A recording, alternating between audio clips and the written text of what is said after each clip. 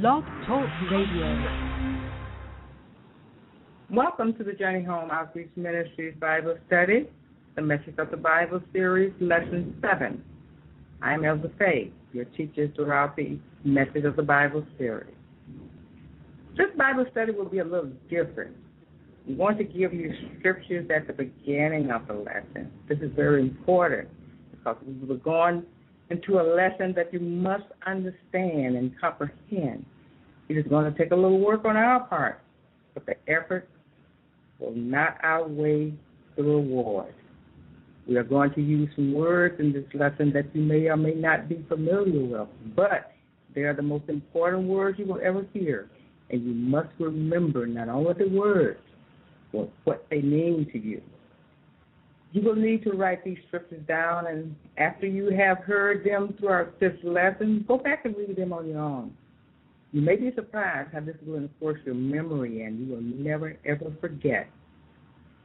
Our lesson will come from, these are the scriptures: John, the 14th chapter, the 1st through the 11th verse; Hebrews, the 12th chapter, the 2nd verse; Romans, the 5th chapter, the 1st verse; John, the 3rd chapter, the 20th verse; John, the 5th chapter, the 40th verse; 2 Peter, the 3rd chapter, the 9th verse; James, the 2nd chapter, the 10th verse; 1 John, the 40th chapter, the 10th verse; and 1 Timothy, the 3rd chapter, and the 3rd to the 5th verse. So, in last week's lesson, we learned about making choices. You have to remember that all of the choices we make in life will affect our lives in one way or another, for good or for bad. We walked last week with Moses, who made a choice. By faith, Moses, when he had grown up, refused to be known as the son of Pharaoh's daughter. He chose to be mistreated along with the people of God rather than to enjoy the pleasures of sin for a short time. Moses' choice not only changed his life, but also the life of an entire nation. By Moses making this choice, he was able to receive the 10 Commandments, which still affect our lives today. Through our Bible study, we're getting ready to follow Jesus to the cross. Decision time. Time to make a choice in our lives. When we encounter Christ, a choice must be made. We must choose to accept Christ for who he said that he is, or simply reject Christ and continue living our lives following our own ways and desires. If this is our choice, we will never know the peace found in Christ, nor the salvation offered through Christ. Once more, let's look to the Word of God to help us in making that most important decision. Whether to fully accept Christ or to completely reject him. There is no in-between here. When Jesus' time was drawing near to leave the earth, he could sense his disciples' discomfort, their restlessness. Had they fully understood what was about to happen, and had they understood why it was going to happen, Christ was getting ready to face the most horrible thing that has ever happened to any man that walked this earth. Yet, he was concerned about his disciples. We too are living in stressful and uncertain times, and we also need Christ's comfort. The words from his word will comfort us, just as it did his disciples. First, let us pray to God to help us to see with our spiritual eyes and hear with our spiritual ears and perceive in our hearts by the Holy Spirit the message Christ is trying to teach us. So our first scripture is from John, the 14th chapter, the 1st through the 11th verse. So let's listen. Jesus was sensing his disciples' discomfort. So Jesus began to comfort his disciples. He says, do not let your heart be troubled. You believe in God, believe also in me. He says, in my Father's house are many mansions. If it were not so, I would have told you. I'm going there to prepare a place for you. And if I go and prepare a place for you, I will come back and receive you unto myself. That's where I am. There you may be also. You know the way to the place where I'm going. Thomas said to him, Lord, we don't know where you are going, so how can we know the way? Once again, the disciples who had followed Jesus all this time still didn't quite understand. Jesus answered, I am the way and the truth and the life. No one comes to the Father except through me. If you really know me, you will know my Father as well. For from now on, you do know him and have seen him. Philip said to him, Lord, show us the Father, and that will be enough for us. Just like us, sometimes we need for God to just show us, to prove to us in some way that he is God. But listen carefully to what Jesus answered. Jesus answered, don't you know me, Philip, even if I have been among you such a long time? Anyone who has seen me has seen the Father. How can you say, show us the Father? Don't you believe that I am in the Father and the Father is in me? The words I say to you, I do not speak on my own authority. Rather, it is the Father living in me who is doing the work. Believe me when I say that I am in the Father and the Father is in me. Or at least believe the evidence of the work themselves. From John the 14th chapter, 1st to 11th verse, there are 4 words here of which the stress and discomfort we are feeling are coming from. The first word is the word trouble. Jesus tells us, do not be cast down or be uneasy and restless. The word heart. He said, let not your heart be troubled. Keep your heart fully trusted in God. And there's the word your. No matter how many others around you are overwhelmed with the sorrows and stress of this present time, just let it not be so with us. And then there's the word believe. So let's pull these words out by themselves and take another look at them. Your heart be in trouble. It's the cause of the stress and discomfort we are feeling today. That is why Jesus encouraged us to let not your heart be troubled. There's that word unbelief. Unbelief is the major cause of our sin and discomfort that we are feeling in this stressful world. Christ disciples, those who have made the choice to follow and to obey Christ more than others, to keep the mind quiet. Everything else around them is unquiet and chaotic. The remedy against this troubled mind is to believe. By believing in Christ and this is one of the words I want you to remember, believe in Christ as the mediator between God and man. We gain comfort. It should bring us happiness when we think of in our Father's house there are many mansions. But the many mansions mentioned here are the believer's everlasting dwelling place. Let the heart be troubled. If your faith gets a little shaky sometimes. Be also encouraged by Hebrews the 12th chapter and the 2nd verse. When your faith gets a little shaky, it says, fix your eyes on Jesus. He is the author and the finisher of our faith. If he has prepared the place for us, he will prepare us for the place. Christ is the sinner's way to the Father and to heaven in his person as God manifests in flesh. In his atoning sacrifice as our advocate. There's another word you need to keep in mind. He is our advocate. The word advocate means just a lawyer, one who pleads our case or our cause. Jesus acts as our lawyer, pleading our case before the Father. When we are tempted, if we sin, we can claim the promise of 1 John 1:9. If we confess our sins, He is faithful to forgive our sins and cleanse us from all unrighteousness. Sometimes find ourselves asking such questions as, if we sin, do we lose our salvation? If we are truly saved, will we ever sin? And if we do sin, what should we do to get rid of the guilt and the grief that heavily hangs in our heart?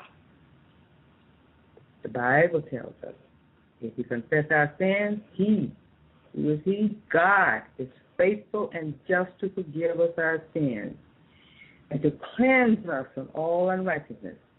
We say that we have not sinned, we make Him a liar, and His word is not in us.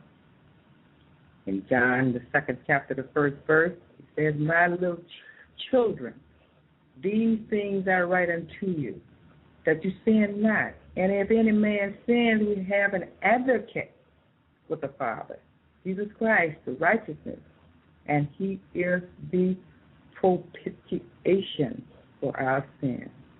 In other words, you've got to remember, the word propitiation means to appease one, to appease one's wrath.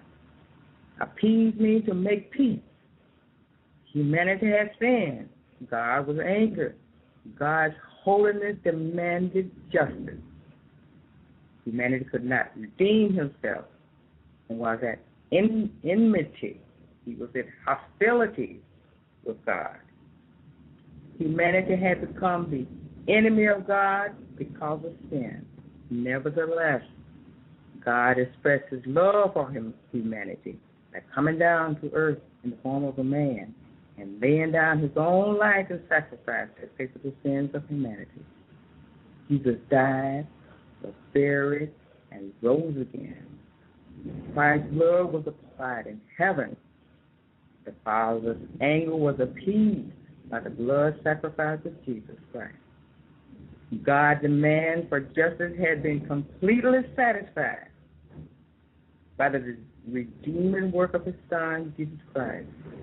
Jesus made peace with God the Father possible again for mankind. In Romans the 5th chapter, the 1st verse, therefore, being justified by faith, we have peace with God through our Lord Jesus Christ. Christ has opened the door for all humanity to be at peace with God, the Father, through faith in the Son of God. So, again, propitiation is Jesus meeting the demands of the Father to appease His wrath, so that humanity could redeem to God. Thankfully, Jesus paid the price for our sin. Eternal life is a free gift, paid for by Christ's own special blood. This gift can only be received by faith alone in Christ. All you have to do is admit to God that you're a guilty sinner and believe upon the name of Jesus for forgiveness. The choice is completely yours to make. God will not make you believe in Christ when you have it in your own power to do so. If you refuse to believe on Christ, then you are still in your sin, and the wrath of God abided on you. In John the 3rd chapter, the 36th verse says, he that believeth on the Son has everlasting life, and he believeth not on the Son shall not see life, but the wrath of God abideth on him. Although God's demand for justice was met by Christ's blood sacrifice, you are willfully rejecting that provision. If you reject Christ as your Lord and Savior, by so doing, you are opposing what Christ did for you. Therefore, you are choosing to remain under the condemnation of God's law and under the wrath of God. If your soul is lost, you have no one to blame but yourself. The choice is yours to make. Christ died for all humanity. In 1 John, the 2nd chapter, in the 2nd verse, and he is the propitiation for our sins. And not for ours only, but also for the sins of the world. What a wonderful, comforting truth. Jesus is our propitiation. Again, it is Christ's blood sacrifice that squares everything away with God in concerning our sin and death. Jesus met the Father's requirement for justice, and God's wrath is appeased when the sinner accepts what Jesus has done. The whole matter of our salvation centers around our sin. Mankind has sinned, and we are under the condemnation of God's holy law until we repent of our sin. By acknowledging our guilt, sin, and believing in the name of Jesus for our salvation. Repentance is simply a change of mind. Repentance is owning before God that I am a vile and a sinner, as he has declared me to be in his holy word. In John 3, 3rd chapter, the 20th verse states, for everyone that does evil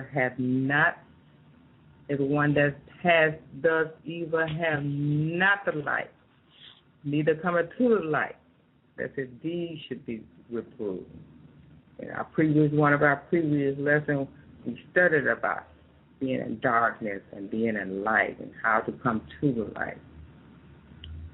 So in John, the 5th chapter, the 40th verse, Jesus said, and you will not come to me that you might have life.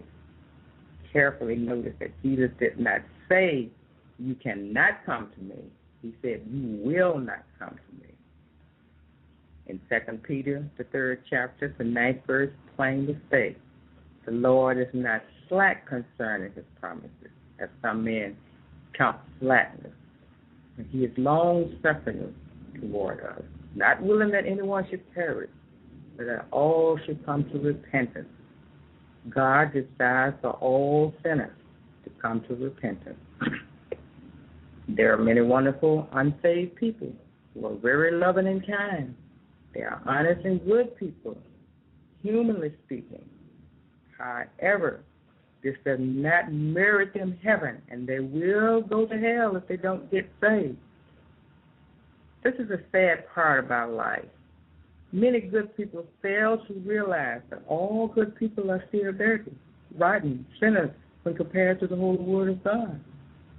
But in Romans, the 3rd chapter, and the 12th verse tells us that there are none that does good, no, not one. Earthly speaking, there are many good people in the world. Heavenly speaking, there are none righteous. We must follow God's word, not our own reasoning. In James, the 2nd chapter, the 10th verse tells us, for whosoever shall keep the whole law and yet offend in one point, he is guilty of all. Adam and Eve found out the hard way what just one sin could do. It plunged the entire human race into a sin of darkness. Thankfully, God had made a way to escape from mankind by way of the blood of Jesus Christ.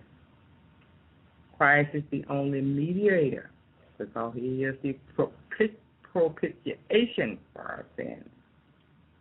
Herein is love, not that we love God, but that he loved us and sent his Son to be the propitiation for our sins. In 1 John, the 4th chapter, the 10th verse, God loves us, all of us, and sent his Son, Jesus Christ, to meet the demands which needed to be met in order that all people might be saved. But this is good and acceptable in the sight of God our Savior. We who have all men to believe come into the knowledge of the truth.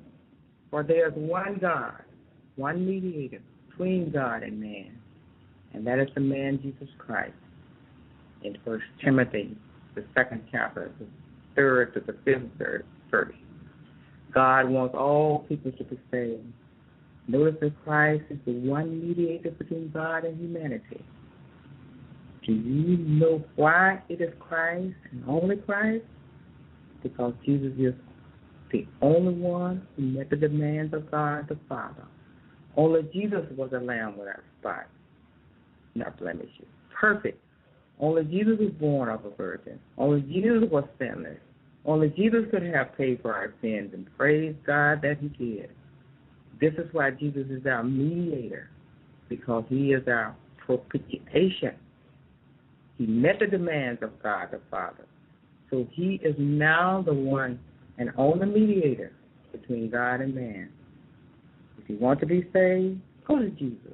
Don't go to the Pope or the priest or your minister or any religion or to a baptistry or the confession booth. Go to Jesus and him alone. It is him alone that can save you. I ask you to remember those words.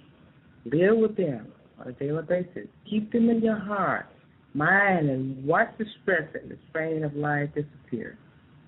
Jesus is your advocate. The word advocate means he's the lawyer. He pleads your cause or your case towards God.